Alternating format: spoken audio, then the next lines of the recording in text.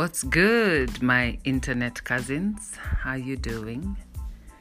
This is technically my second, but my first podcast was really me just trying out and wondering how does this thing work. So the other day, in a bid to fight the quarantine calories, my husband and I decided to take a walk. Not just take a walk like a leisurely stroll, but an actual power walk. You guy, 10 kilometers later, my legs were casting me out. Like, what were you thinking? But it was good. It was good because it helped me clear my mind.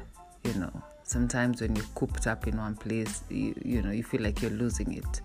So as we were walking, I thought about how many times in life, I got deep on that walk because, man, I had to distract my mind from the pain. But here's the thing, I realized I leave a lot in my mind, and most of us do. Actually, I think all of us do. I had to go to another place in my mind, and then my body would follow. So here's what I figured out. So I broke down the I'll call it a journey. I broke it down into like 3 parts. Like I had 3 landmarks in my mind.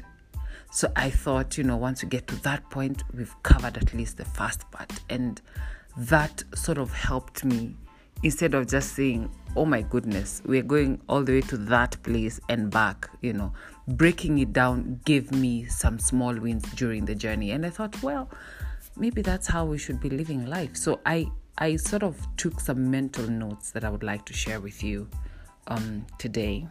So the first thing is, I didn't walk alone. I had a partner.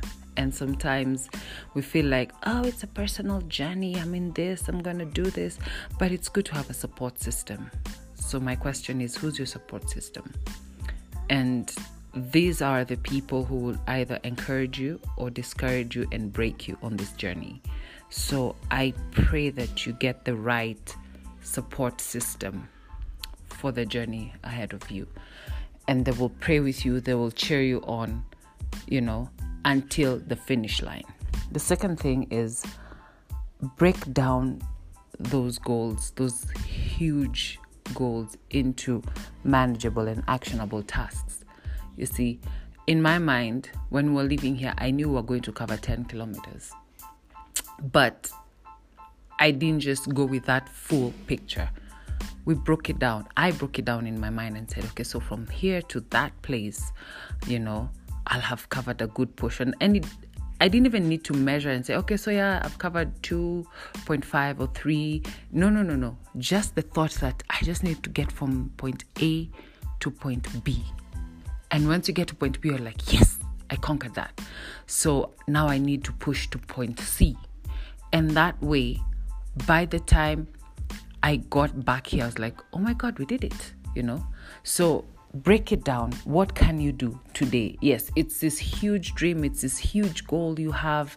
You want to go so far. But what can you do today? Where can you start? And start there. And once you do that, celebrate those small wins.